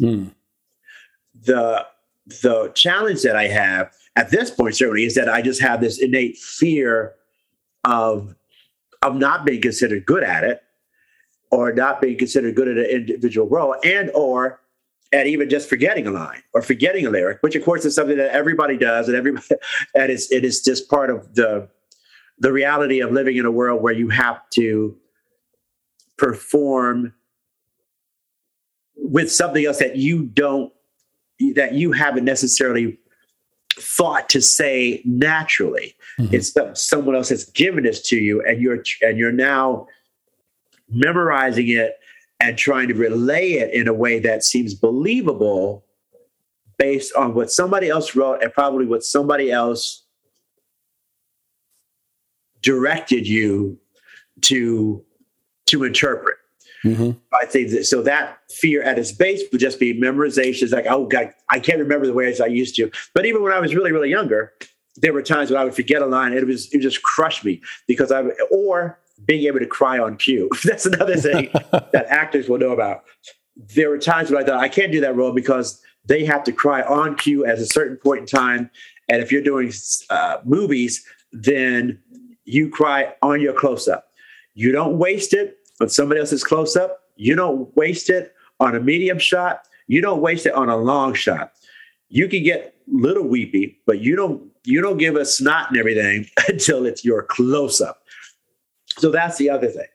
So I think other than that, I think probably there is a fear of success, which I didn't realize I had it until probably, I don't know what brought it up, but there's somebody had talked about, well, you have done this, you have done that. I mean, you have, your title right now is a pretty reputable title, that what you have, and people do ask you to speak in this, that, and the other. And sometimes I wonder, but what would it be like if I did have that $1 million we spoke about, mm-hmm. the 40 acres at a mule, the house on the South Carolina seashore, and I still wasn't happy. And I still felt I was missing something. So I think there's that subtle, often underlying fear of success that I have, which is that, but what if I were to get all that and it still wasn't enough? Then what has my life been? Yeah. Because if this is what I'm sort of striving for, or what I'm hoping for, and quite frankly, even in these poems that I've written, because as it's crazy at the keyboard, I think at least one or two of those poems talk about creating and hoping that you're doing good. Certainly in Obsessions, I definitely talked about what do you do if you find out that you can't do what you've always wanted to do? What do you do? Yeah. Just, an awful thing. But so I think that has been something that probably at times has held me back. I have go ahead. Yeah, and I'll give you a specific example, and then you go on. But there were 2 times in my life, and I do regret it right to this day, but I know what kept me from doing it. 2 times in my life, a dear close friends of mine, not like somebody I met on the street, but somebody knew, somebody who I was close to, offered to give me on further entrees into the entertainment field. One friend of mine, whose name is Matthew, was in the original cast of Miss Saigon. And I was visiting him in New York. I think I was living in Connecticut then. And he said that they were having auditions, or maybe they weren't even having auditions, but they were interested, or they were looking for the second male lead, which is the guy who sings, it's called Boudoir, the something of life. I think it's the first song, the second act. And he said, well, I could probably talk to the stage manager and get you audition, because after the show opens, the director's gone. Yeah. The director may come back every now and then to just check in, but it's, as people in theater know, it's the stage manager's show once it opens. That's the person who keeps you on your P's and Q's, so to speak, and it tells you if you missed a line, missed blocking, all this stuff. But he said, I can get you an audition. I said, really? He said, yeah, I can do that. And so my mind went through all these excuses of why I wasn't ready. One was like, I just don't have a picture. I don't have a resume. And like, this is New York and I'm in Connecticut, which means it's an hour and a half ride. I could have driven it. It's like, I could have done that. Even if I'd have been in Maryland, that's 3.5 hours. So, so I backed out of it because I was so afraid. I was so afraid that if I get it, I'll be bad. I won't be good. I'll forget my lines. I'll forget my words. And then I thought, if I do get it, I don't know. It was just sort of like, that changes my whole life. Yeah. So I turned it down. Yeah. The other time was a friend of mine who's actually let's just say this. My friend Wayne, and people can figure out who he is, but he's really, really talented, and he's a great comedian. He's a great singer, and he specializes in improv. And people can figure out who this is now. I know right away. Yeah, right. So, and we've known each other for many, many years. We've worked together at Universal Studios Florida. So there's another big cue for those people who don't know. So he was doing a show at the Improv in Washington, D.C. The show was over, and we were just talking at a table. And I think at that point, he was either going into or had just gotten confirmed that he was going to have a summer what do you call it? Summer replacement show for like 4 episodes. And he asked me if I wanted to be a writer on the show. And I mean, it wasn't like, would you consider, I think I might be able to get you in there. It was like, would you like to be a writer on my show? And my mind went to, I don't feel like, I feel like if he had said, do you want to be a part of the company? Do you want to be an actor on the show? I think I would have been like, yes. Right. Definitely. I'm there. But as a writer on the show, I thought, no, I feel like I'm more out front than behind. And I don't want to be necessarily, and I'm feeling more top banana than second banana. And so I was like, well, let me think about it. But somehow I said no. And so the show happened and it went really well. Then, I think he had one of his game shows was happening. Then there was another time he came to the Naval Academy and he was doing a show, and he was going somewhere after it. And so had a car and all this kind of stuff. And he said, let's hang out. Let's go somewhere and hang out. And at that time, I will tell you, Chris, I was like with bells on. I was like, I don't need a suitcase. I don't need a pair of shoes. I will buy one at the Kmart.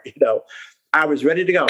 But quite frankly, there was a person with me who was bitching and moaning and complaining, and I wasn't paying this person enough attention. And I felt like, oh God, I will not worry, because this person was a friend of mine, very nice person who was helping me on a movie project that I was working on. And at times she was like very, I gave the pronoun, but she was very, I guess possessive or something like that. But she was having a fit, and I thought I can't win. I can't. And so that's a regret I have, because I literally, if I had been in that car, I can't think of something he would have said to me that would have been an offer that I would have turned down, because I had already turned down being a writer on his show. because I thought that's the way you start up. That's the way to move forward. So now, I don't know if that's a weakness or that's a challenge, but I think it goes along the lines of fear of success, whatever. Yeah. Yeah. Like the self-sabotage thing. And exactly. I've had to overcome that. I think I overcome that every day. That is so relatable. So thank you for that. I do wonder about advice you would have for any creative based on those experiences. Is there anything that sticks out if you had one piece of advice to give to someone? I would say, and then maybe as part two, sorry, Chris, how you cope with your own anxiety, because I know you've been quoted as saying it's your constant companion. Yeah, I would say, as far as the coping with it every day, is that part of it is recognizing that it is a real thing. That's one thing. It is a real thing, and in and of itself, it is not bad to deal with anxiety. It is not wrong to have anxiety to deal with. It is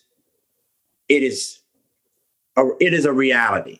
And as a reality, you owe yourself the respect to accept that's a reality and to accept that there's times when you need to step back and say, you know what, this isn't really feeling good for me. I'm feeling really nervous. I'm feeling really, really stressed out.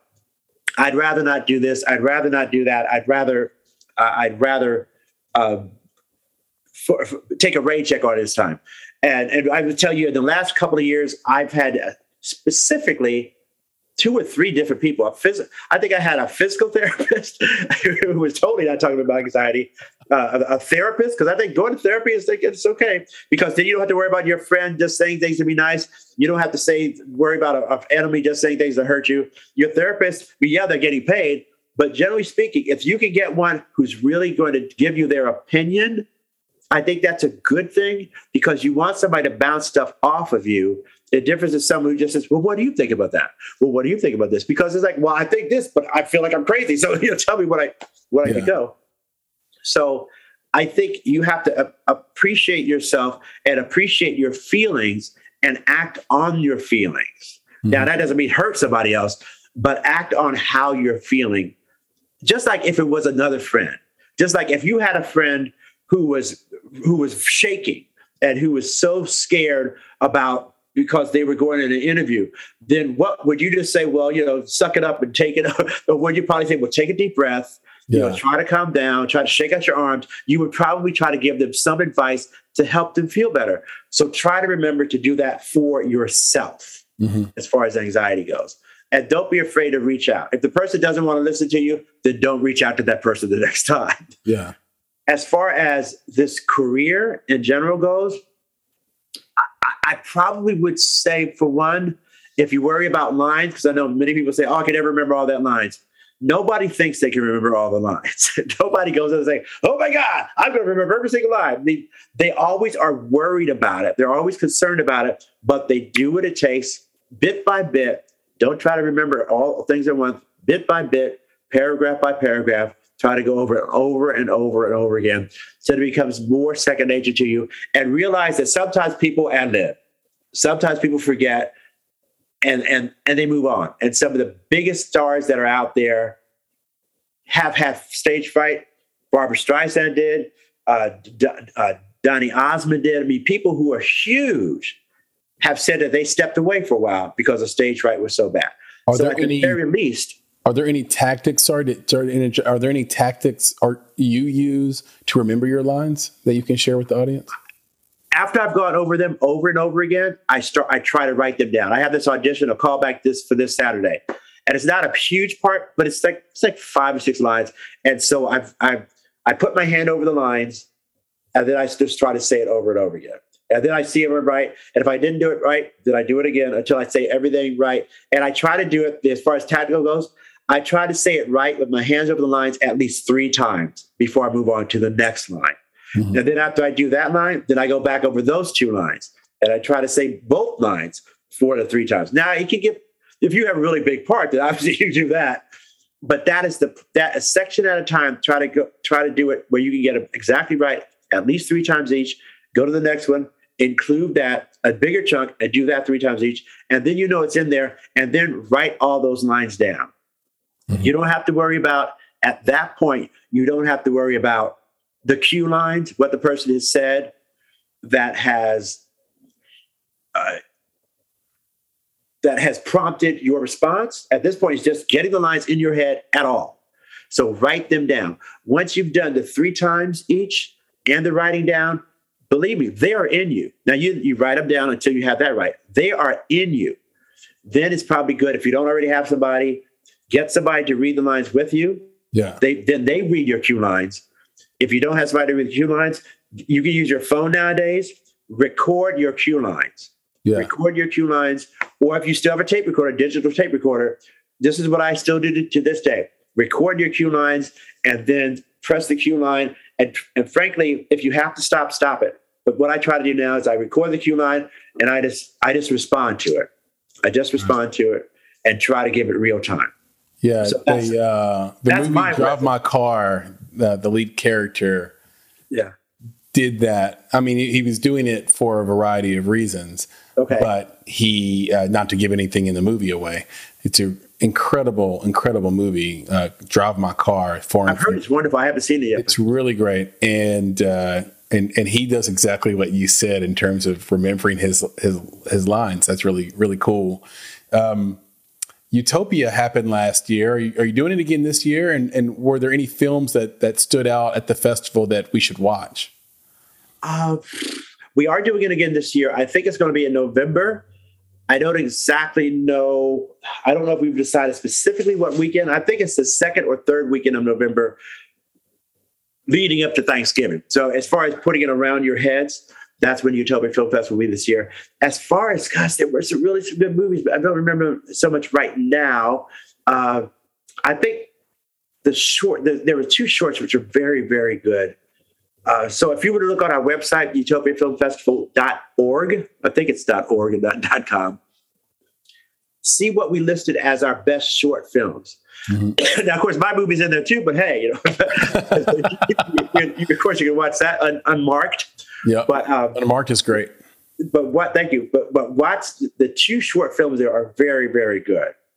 Yeah, I would encourage anyone to do that. And again, now that I have a little bit more leeway and runway, me and Nick and crew, right, and hopefully everyone listening can make their way to Utopia either online or in person. Chris, what a whirlwind conversation. I think we touched on everything that the world has to offer for the most part. It's all solved. We've solved all the problems of the world. I think that's a great place to stop now that we've solved those. Can you tell everybody where they can find you on social media now that you're on social media, on the internet, and where they can even see some of your work? Okay. I would say my website, chrishaleyspeaks.com. Again, Chris Haley Speaks, as in blah, blah, blah, what I'm doing right now, .com. I have a Twitter account. I have Instagram account, Facebook, and LinkedIn. LinkedIn, can't really chat. That's more about business-ish type stuff. But and YouTube, but I really haven't been able to do much with YouTube. But hopefully, the social manager world will open me up to that. But you need to hop on Twitter. You'd be great on Twitter. And TikTok. I have TikTok too, where I've been trying to put out poetry. For a while there, I was putting out 2 to 3 poems a day, which I did for about 3 months' time. So so there's a bunch of stuff on TikTok that I've written as well. Sometimes, most of the times, I'm actually reading it myself, but sometimes I'm just letting the music, some trendy music, hopefully, and just my words are there. Got it. And to find you on TikTok, just search Chris Haley, or do we do Chris Haley? I don't even know. You see, because there's the name that you have, and then there's a name that the site sort of gives you. I don't know if it's Chris Haley 101, or I think Twitter is at CEH Writer. Yeah, that's true. At CEH Writer. TikTok might be. TikTok might be. I'm going to see if I can find it right now. It's real live, folks. I'm trying to find my own TikTok right now. Home. It is Chris Haley. Is it just Chris Haley? It might just be Chris Haley. Now, again, I'm not the only Chris Haley, just like I'm not the only Chris. So it might be a little bit You might have to search a little bit. You might be the only one reading poems, though. Yeah, right. It says, well, it does just say Chris Haley. So, well, it does say at Chris Haley Speaks, as a matter of fact. All right. So at Chris Haley Speaks. That's my TikTok. On TikTok, everybody go do it. You will be inspired. That's my guarantee to you. And Chris, we will end on this. Okay. Weekend viewing around what we've talked about today, education, maybe the Black experience, LGBTQIA plus experience. If you had to give me 3 films for weekend viewing for me in this audience, what are 3 we have to watch concerning maybe education, Black history, or LGBTQIA plus? Wow. Okay, I think I would do this is a long one, but it's available on YouTube, so you don't have to pay for it. Mm-hmm. It's The Times of the Cross. It's about Reconstruction in that era, because I think it's very important for us to be aware of what happened after slavery, not only what happened during slavery. Yeah. And I will say this, so to be again very honest about it, is that I think I had watched it before. I don't remember, but I did start to watch it about maybe 3 weeks ago, because I knew I had this presentation coming up. Yeah. And it wasn't easy for me. And I think it wasn't easy for me, not because it was brutal and it was blood and guts, because it's mostly black and white documentary, but just because of the subject matter. Yeah. And the subject matter is very close to me and very close to people, people of African descent, because it's how the brutality continued after slavery ended, and the trials and tribulations of that. But I think it's Times on the Cross. If I'm not saying it right, because I can't find it right now because I'm on my Mac and I can't use it as well. So, right. But it's a 4-part. I think it was on PBS. Mm-hmm. I think it's a Times of the Cross. Now, as far as, let me see, what's another one? What were the 2 others? It could be education, it could be Black history. I think you gave me Black history, LGBTQ. Okay. I think there's one that would sort of open my eyes very much so, and that was Jim Crow in the North, mm-hmm. which is about how there were policies about land ownership that were being perpetuated in Minnesota. Hmm. And they were within land grants or selling properties where within the actual deed, there'd be mentioned that this should not be sold to a Black person, or this should not be sold to a colored person. And certainly nothing really surprises me about racial inequality nowadays. But that was surprising to me in how it was shielded in plain sight, but people wouldn't look for it because people didn't know to look for it, which is to say that in this land record, which could be written from, like you, if you're doing this with your real estate agent, within that land grant, it says, okay, I've given you this property to sell, but you cannot sell it to blah, blah, blah, this type of person. You can't do it. So, and that is what was followed. So I think it's Jim Crow of the North. I think that's the one. Oh, what is this other one? Oh, this other one's so rough. I think that there's one. Oh, God, it's so rough. It's Christopher Columbus, saint or sinner or something. And it starts off with this, I think it's just, a wonderful thing. Well, wonderful in a very painful way, is that it starts off with an animation and it turns out it's animated by whomever, but it's narrated by the teacher who actually went through this. And it starts off, and there's this schoolroom. The kids look like they're no more than maybe 4th grade or something like that.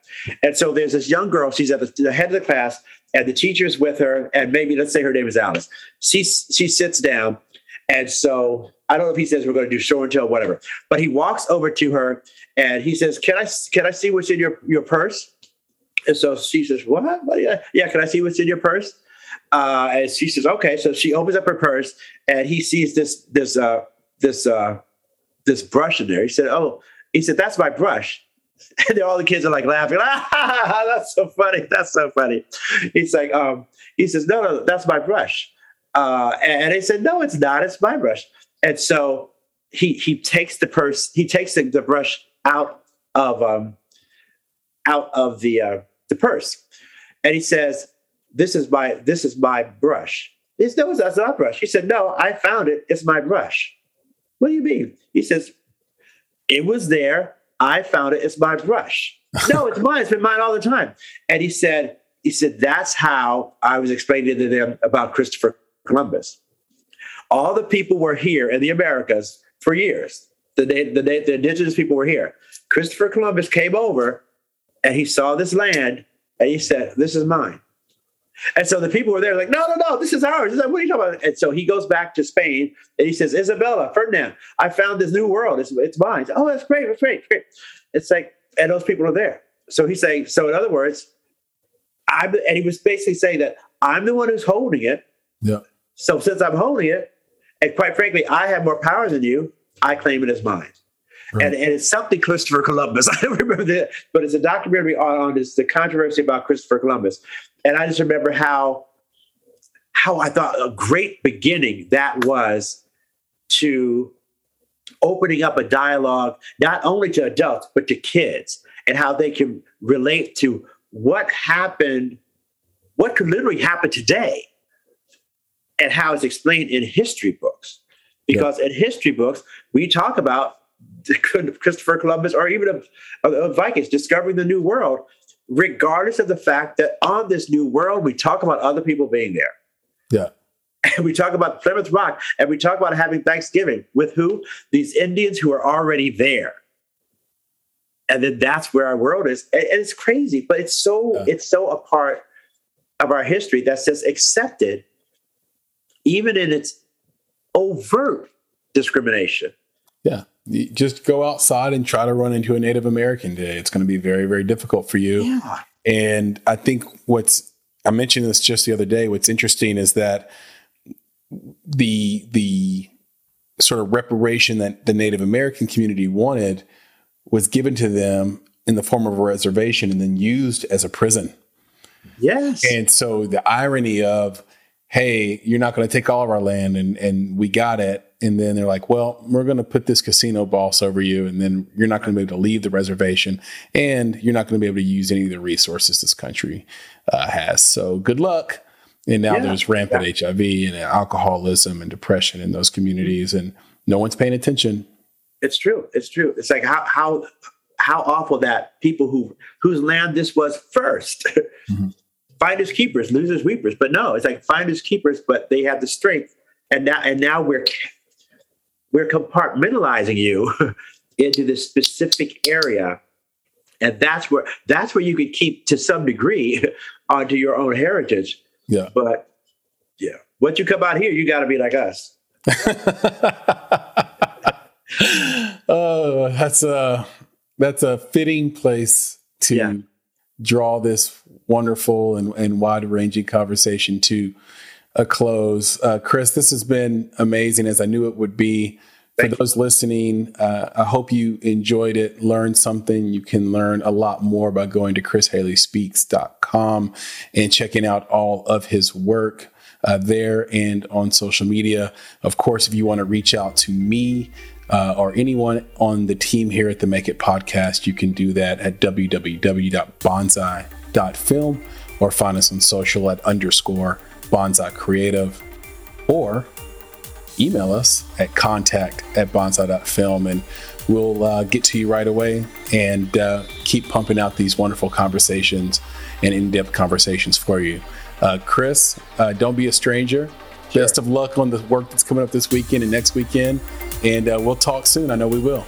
All right. Sounds good. Okay. Thank you, Chris. Be good, brother. Take care. Bye, buddy. Bye. You've been listening to the Make It Podcast. To find out more information about this week's topics, including links to relevant blog posts, projects, and indie creatives, please visit our website at www.bonsai.film. If you haven't already, you can join our podcast community on Apple Podcasts or the podcast app of your choice by searching for Make It Bonsai Creative, and the show will pop right up. You now have the opportunity to support the production of this podcast. If you love Make It and are a true fan of what we're trying to accomplish in the indie film community, please visit www.bonsai.film and click Contribute. Contributions start at only $5 monthly. You can follow us on Instagram and Twitter at _Bonsai Creative and on Facebook by searching for Bonsai Creative. You can provide feedback to us via email at contact@bonsai.film, and you can follow me, Chris, on Twitter at FlamingYourHeart. That's FlamingYurHeart. And of course, if you're looking to take a big step towards your filmmaking success, go to www.bonsai.film and click on Services to explore a variety of offerings from keynotes and panels to pitch readiness assessments and so much more. You have everything to gain. Until next time, be better, be creative, be engaged, and thank you for listening.